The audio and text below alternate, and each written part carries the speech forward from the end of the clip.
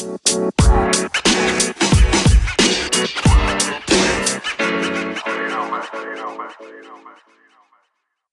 morning, afternoon, or evening, wherever you are in the world. Welcome to DBN News for 2/21/2020. The semi-daily news that even plants crave and anchors #1 gaming news podcast. I'm Anthony, and I'll be your host today. With that being said, let's jump into the news. First is from GameSpot and written by Jenny Zhang.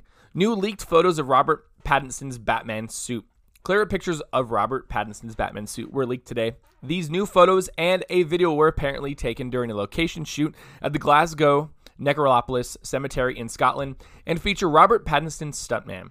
Director Reeves posted a camera test of Robert Pattinson in the costume on February 13th, but the video clip was dimly lit in red and didn't give a full body look at the new Batman. In these new pictures, Pattinson's Batsuit notably has intriguing gauntlets that don't resemble any other we've seen in previous movies. The cowl's ears are also shaped more like spikes than the other subtle ears of Ben Affleck's Batsuit. Pattinson's ears also look like those drawn by comic book artist Norm Breyfogle. People online are guessing that the film takes place during Bruce's second year as Batman, judging from this less slick and rougher version of the Batsuit.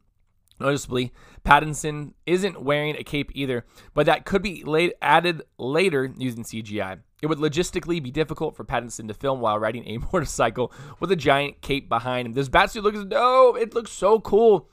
I'm so ready for this movie. Our Pat is gonna kill it. Second is from GameSpot and written by Kevin Nesvik. Animal Crossing New Horizons Switch online app Nook Link integration explained. Nintendo shared a wealth of new details about Animal Crossing New Horizons during its Animal Crossing Direct broadcast. As we recently learned through the company's website, New Horizons will support the rarely used Nintendo Switch online smartphone app, and now we know exactly how. Shortly after New Horizons launches, the game will get its own game-specific service in the NSO app called Nook Link. Among other things, you can use this feature to scan QR codes of patterns designed in the series' 3DS games, New Leaf and Happy Home Designer, letting you import those patterns into New Horizons easily. Nook Link also lets you communicate with other players while you're playing. Not only can you voice chat through the app, as you can with a handful of other Switch games, but you are also able to type out text messages. These messages will then be displayed in the game as a speech bubble above your character's head. Nintendo hasn't specified when the Nook Link service will go live, only noting that it will roll out soon after New Horizons launches next month. To use the app as well as New Horizons' other features, you'll need to have that Nintendo Switch online subscription. So it's interesting. I like the chat bubble theme. The chat bubble theme seems cute and on brand for Animal Crossing. Third is from GameSpot and written by Richard Wakeling. Star Citizen dev reaches lawsuit settlement with Crytek. Crytek's lawsuit against Star Citizen developer Cloud Empyrean Games has been settled. The lawsuit was originally filed in 2017 with the German developer and publisher suing the Star Citizen creators over breach of contract and copyright infringement claims. Both companies previously discussed a dismissal of the suit, but could not come to an agreement. It would now appear that they have. Terms of the arrangement were not disclosed, but both parties will move to jointly file to have the case dismissed within 30 days of the settlement agreement, as reported by Gamasutra. Back in January, a filing suggested that Crytek wanted to temporarily dismiss the case and refile it when CIG released Squadron 42, the Star Citizen spin-off single-player campaign that kicked off the dispute. CIG shot back at this motion, stating that Crytek's claim is and has always been meritless. Crytek filed the suit against CIG in 2017 for copyright infringement and breach of contract because it switched Star Citizen from Crytek's CryEngine to Amazon's Lumberyard engine. Squadron 42 was a significant factor in the suit, too, as Crytek alleged that the original license agreement for CryEngine was only for Star Citizen, not a second standalone title. At the time, CIG said that development of the Squadron 42 had also switched to Amazon's Lumberyard engine. Woo! Legal stuff! And last is from IGN and written by Matt Purslow. Rainbow Six Siege character Clash deactivated for the third time in 10 months. Rainbow Six Siege's most problematic defender, Clash, has to be temporarily removed from the game. This is the third time the operator has been deactivated in 10 months.